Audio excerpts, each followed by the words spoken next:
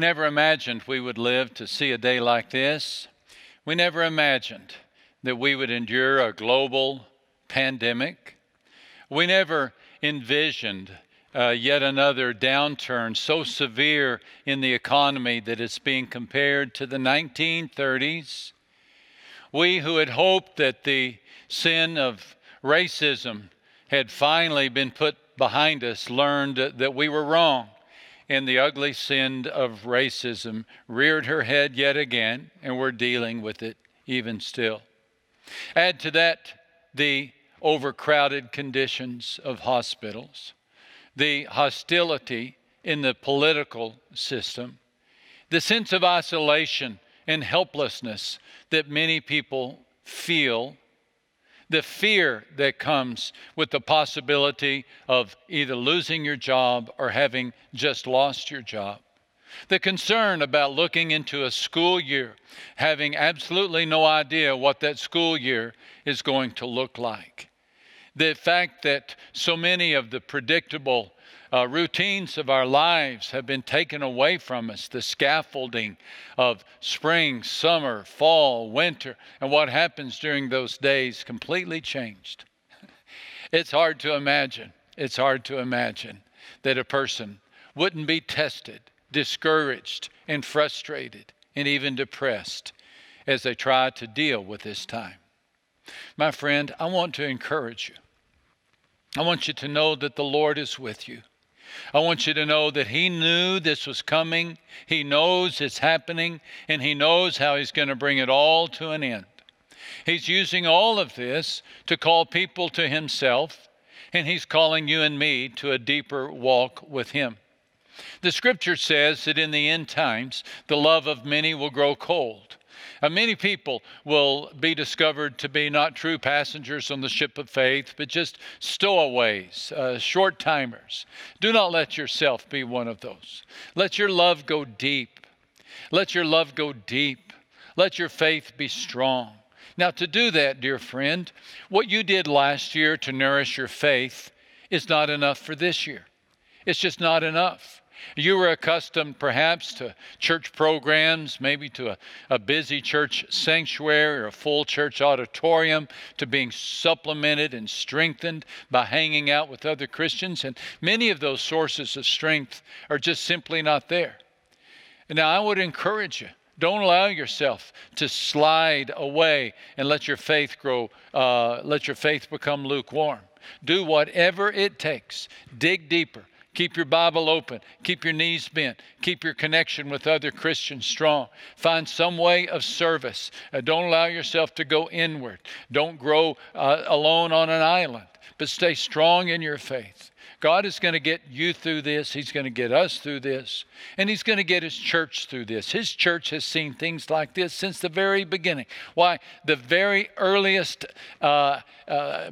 challenge of the church was what is called the diaspora, as the church, because of persecution in Jerusalem and surrounding areas, was pressed. They had to run, they had to escape, and the gospel consequently was taken around the world, was taken into the Mediterranean, taken into what is now called Turkey, taken into Ethiopia, places that the gospel needed to go went because of trouble, because of stress. I believe that right now the gospel is going around the world in a way faster than any of us can imagine, because people realizing that they've been untethered from sources of encouragement and diversion and pleasure are finally looking to God. And they're looking online. They're opening their Bible. They're opening books. They're listening to messages. I believe we're going to see a great harvest come out of this. But in the meantime, it really falls to us to stay strong, to hang in there. Pray for your church. Pray for Oak Hills. Pray for Travis. Pray for the leaders. Pray for the elders. They're facing uncharted waters, and they're doing so brilliantly and faithfully. I'm so proud of them, and I love them, and I stand with you for them. I stand with you for them. May God give them wisdom and strength. I'm not going to fall into that camp of Monday morning quarterbacks that are always questioning whatever church does. I'm going to trust the Lord to speak through our leaders and to guide us into the right path forward.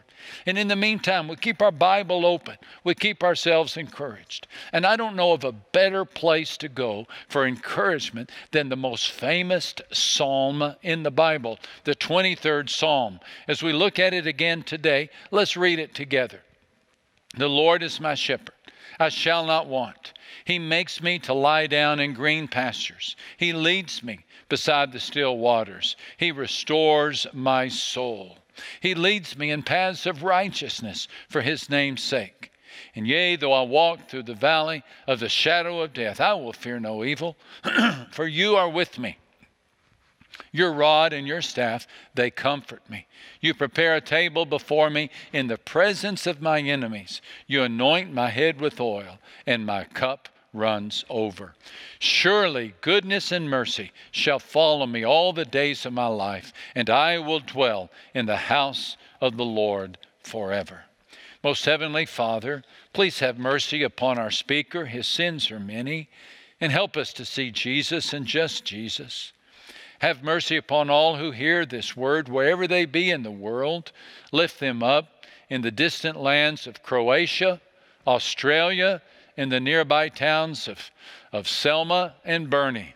Wherever they are, wherever we are, we pray, Father, a special blessing upon all who hear the word. In the name of Jesus we pray. Amen. Eric Hill had everything that you would need for a bright future. He was 28 years old and a recent college grad with an athletic frame and a contagious smile. His family loved him. Girls took notice of him. Companies had contacted him about working for them. But although Eric appeared composed without, he was actually tormented within. Tormented by voices that he could not silence, bothered by images he could not avoid. So hoping to get away from them all, he got away from it all, and on a February day in 1982, Eric Hill walked out the back door of his Florida home, and he never came back. His sister Debbie remembers seeing him leave, actually seeing his tall frame amble down the interstate. But she assumed he would return. He always had before, but he didn't. She had hoped he would call, but he didn't. She thought she could find him, but she couldn't. Exactly where Eric journeyed, only he and God know, and neither of the two have ever given that information. And what we do know is that at some point, Eric heard a voice. And in that voice was an assignment. And that assignment was to pick up garbage alongside Interstate 10 in San Antonio, Texas. To the commuters on Interstate 10, his lanky beard and his bearded face and his lanky form became a familiar sight. He made a home out of a hole in a vacant lot. He made a wardrobe out of split trousers and a torn sweatshirt. An old hat deferred the summer sun. And a plastic bag he'd wrap around his shoulders to keep him warm in the winter. His weathered face and stooped shoulders made him look twice his 44 years of age, but then 16 years on the side of the road will do that to you. That's how long it had been since Debbie had seen her brother. She might never have seen him again, were it not for two events. The first was the construction of a car dealership on Eric's vacant lot. It was a CarMax that's on Interstate 10 to this day. The second was a severe pain in his abdomen. The dealership took his home. The pain nearly took his life. EMS found him curled up in a ball on the side of the road, clutching his stomach. The hospital ran some tests and determined that Eric had cancer, terminal cancer. Another few months and he would be dead. With no known family or relatives, he'd die alone.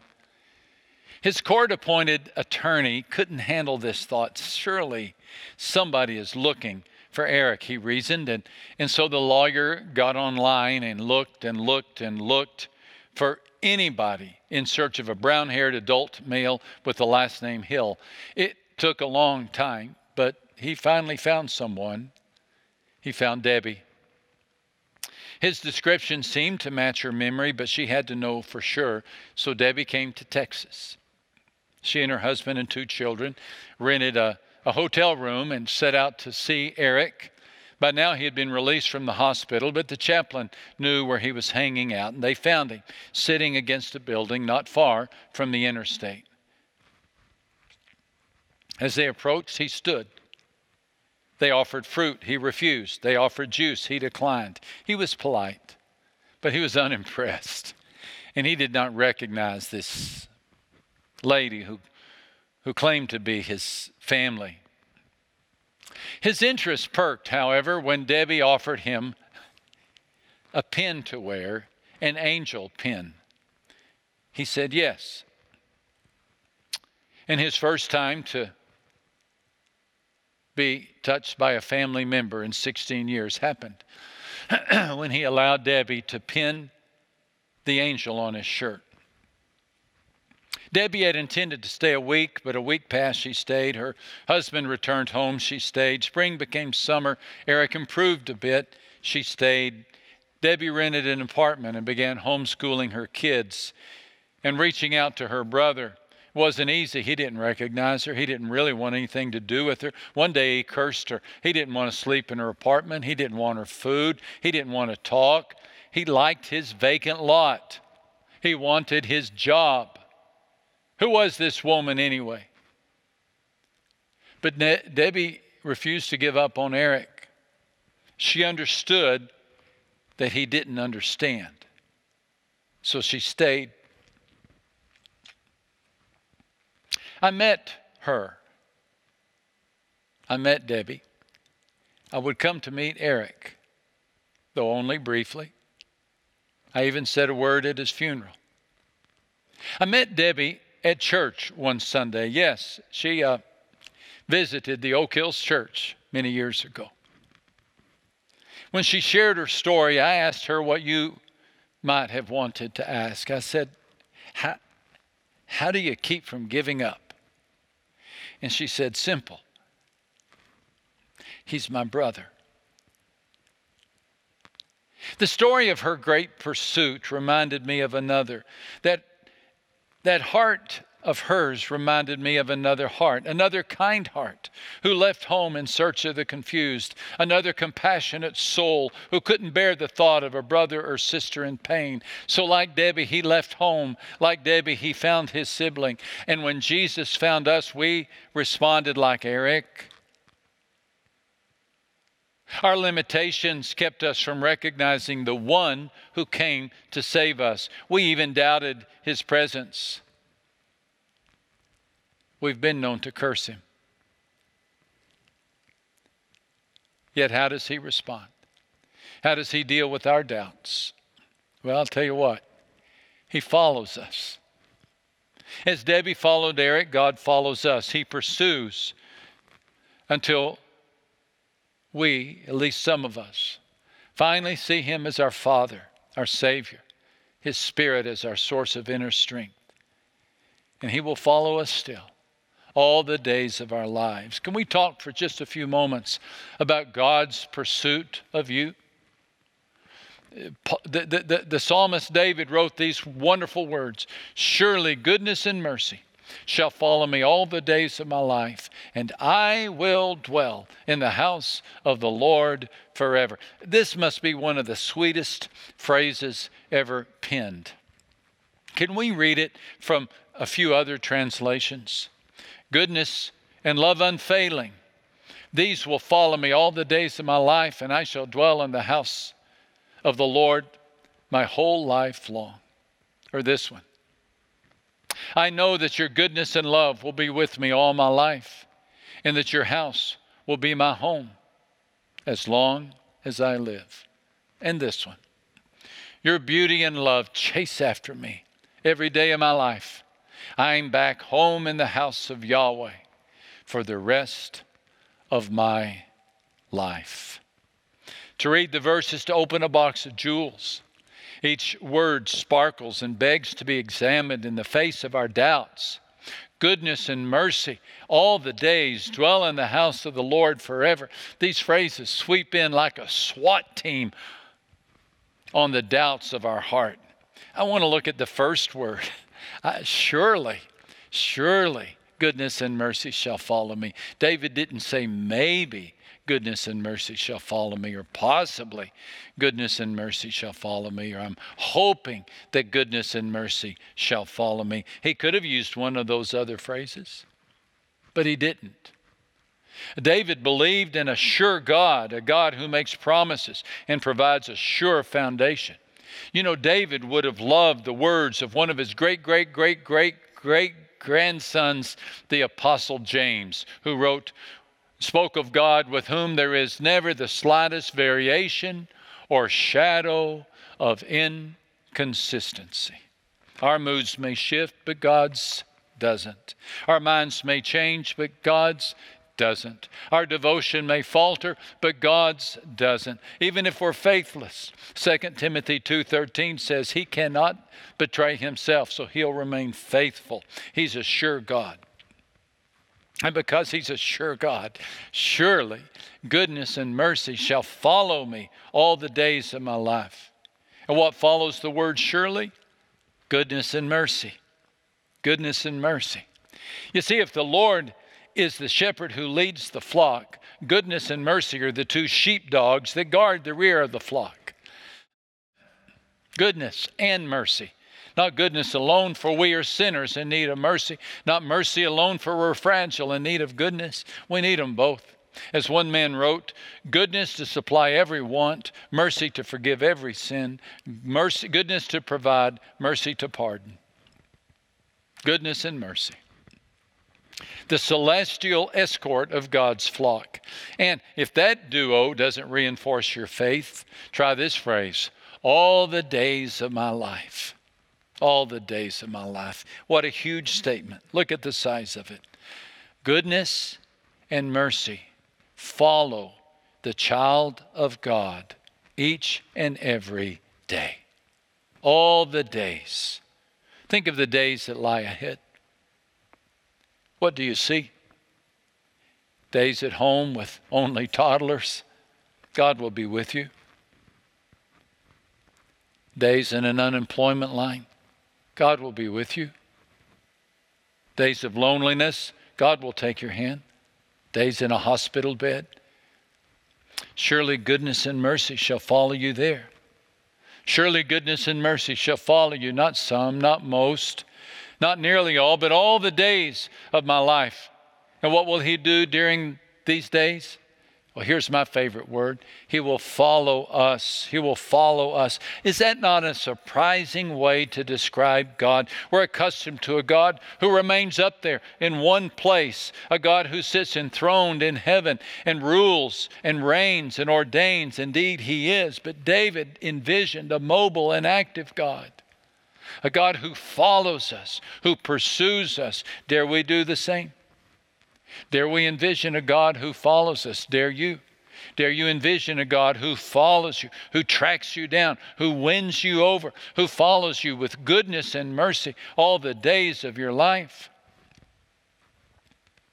Friend, this is the God we find in the Bible. Look at this. Look with me at the passion of God for just a moment. You've got to go no further than the third chapter of the first book of the Bible, the book of Genesis, before you find God in the role of a seeker. Adam and Eve are hiding in the bushes, partly to cover their bodies, partly to cover their sin. But does God wait for them to come to him? No. Genesis chapter 3 and verse 9, his words, the words of God ring in the garden. Where are you? Where are you? And with that question, God began a quest for the heart of humanity that continues up through and to the moment you hear these words. Where are you? God says. He comes following us, pursuing us. Moses can tell you about it. He was 40 years in the desert. When he looked over his shoulder and he saw a bush blazing, God had followed him into the wilderness. Jonah can tell you about it. He was a fugitive on a boat. When he looked over his shoulder and saw the clouds brewing, God had followed him onto the ocean. The disciples of Jesus knew the feeling of being followed by God. They were rain-soaked and shivering when they looked over their shoulders and saw Jesus walking toward them on the storm, through the storm. God had followed them into the storm. A woman who goes unnamed in the region of Samaria knew the same. She lived all alone in her life, and she was alone at the well when she looked over her shoulder and saw a Messiah speaking, and God had followed her through her pain. John the Apostle was banished on Patmos, and he looked over and saw the skies begin to open. God had followed him into exile. Remember Lazarus, 3 days dead in a sealed tomb? He heard a voice. He lifted his head and looked over his shoulder. There was Jesus standing, telling him to stand up. God had followed him right there into the grave. Peter had denied his Lord, gone back to fishing, when he heard his name and looked over his shoulder and saw Jesus cooking breakfast tacos. God had followed him in spite of his failure. God is the God who follows. He's the God who follows. Let me ask you, friend, have you sensed him following you? Have you? Have you? Well, I know we often miss him. Like Eric, we don't know our helper when he's near, but still he comes. Is he coming to you? Is he speaking to you through the kindness of a stranger, through the forgiveness of a spouse, through the love of a parent, through the joy of a child, through a word well spoken or a touch well timed, or even through a sermon right now? Do you sense him coming to you, calling to you, wooing you, whispering, calling you, saying, I'm calling you back. I'm calling you back. Do you sense him coming for you? If so, would you do this? Would you just release your doubts? Just release your doubts. Set them down. Be encumbered by them no longer. You're not a candidate for insecurity. You're no longer a client of timidity. You can trust God. He has given his love to you. Why don't you give your fears to him? Give your doubts to him. Not easy to do, you say? I know, but it's not impossible. And it's not as difficult as you might think. Try these ideas and then I'll be done. Just trust the promise of the shepherd. Trust the promise of the shepherd. First of all, don't consult your feelings. Don't consult your feelings. You feel that you're all alone? That's a lie. Scripture says God is with you. Your feelings have no impact on God's presence. On the days you don't feel close to God, then just don't consult your feelings. One of the most common questions that I get asked is, how do I behave on the days that I don't feel close to God? I say, well, just take your feelings outside and give them a good talking to. Your feelings are not reliable. I don't always feel close to God. But Scripture says, he is with me every day. And he will be with me every day. Surely goodness and mercy shall follow me all the days of my life. Your feelings don't get a vote. They don't. And during these days of so much stress, of course you don't feel all peppy and enthusiastic and faithful and energetic. That's okay. Cut yourself some slack. Don't consult your feelings. And then number 2. Measure your value through God's eyes, not your own. To everyone else, Eric Hill was just a homeless drifter. But to Debbie, he was a brother.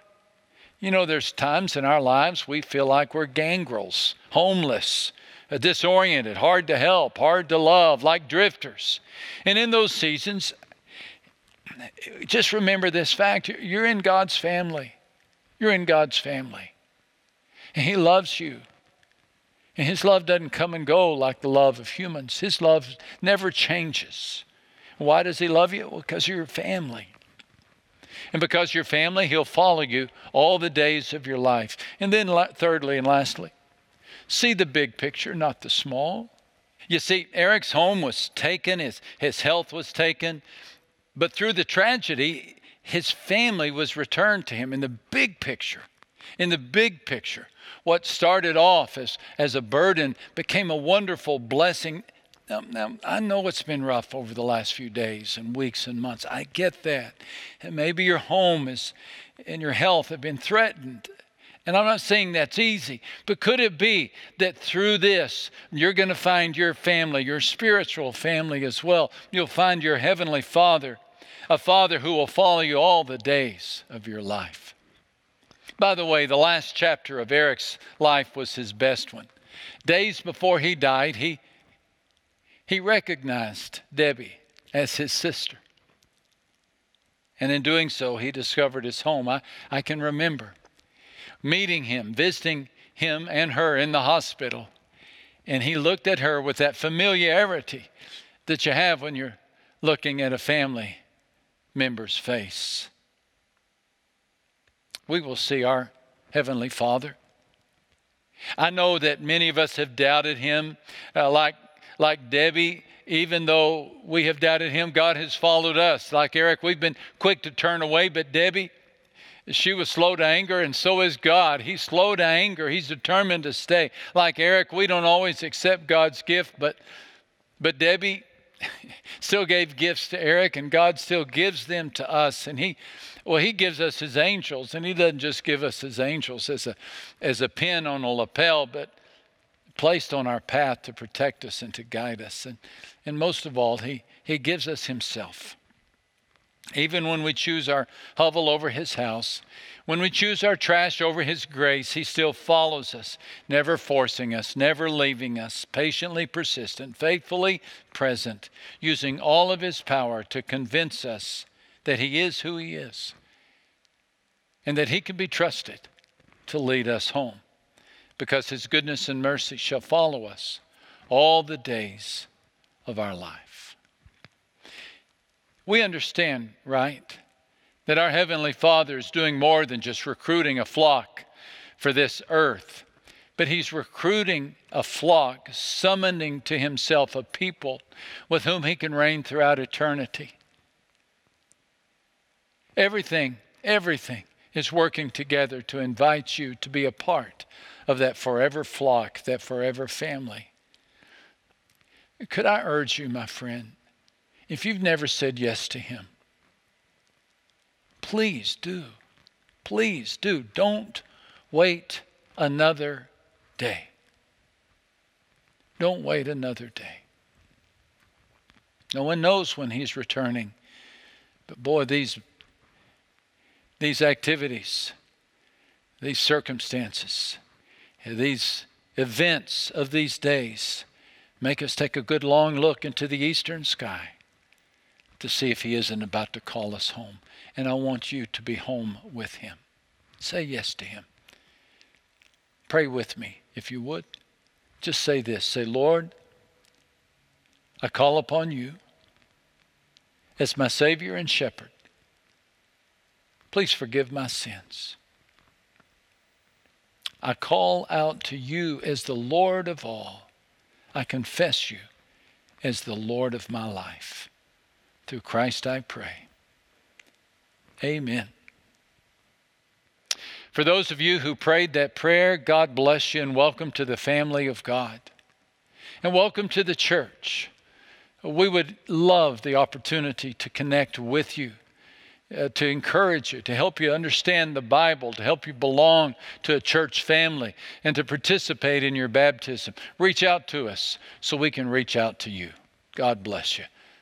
In Jesus' name, amen.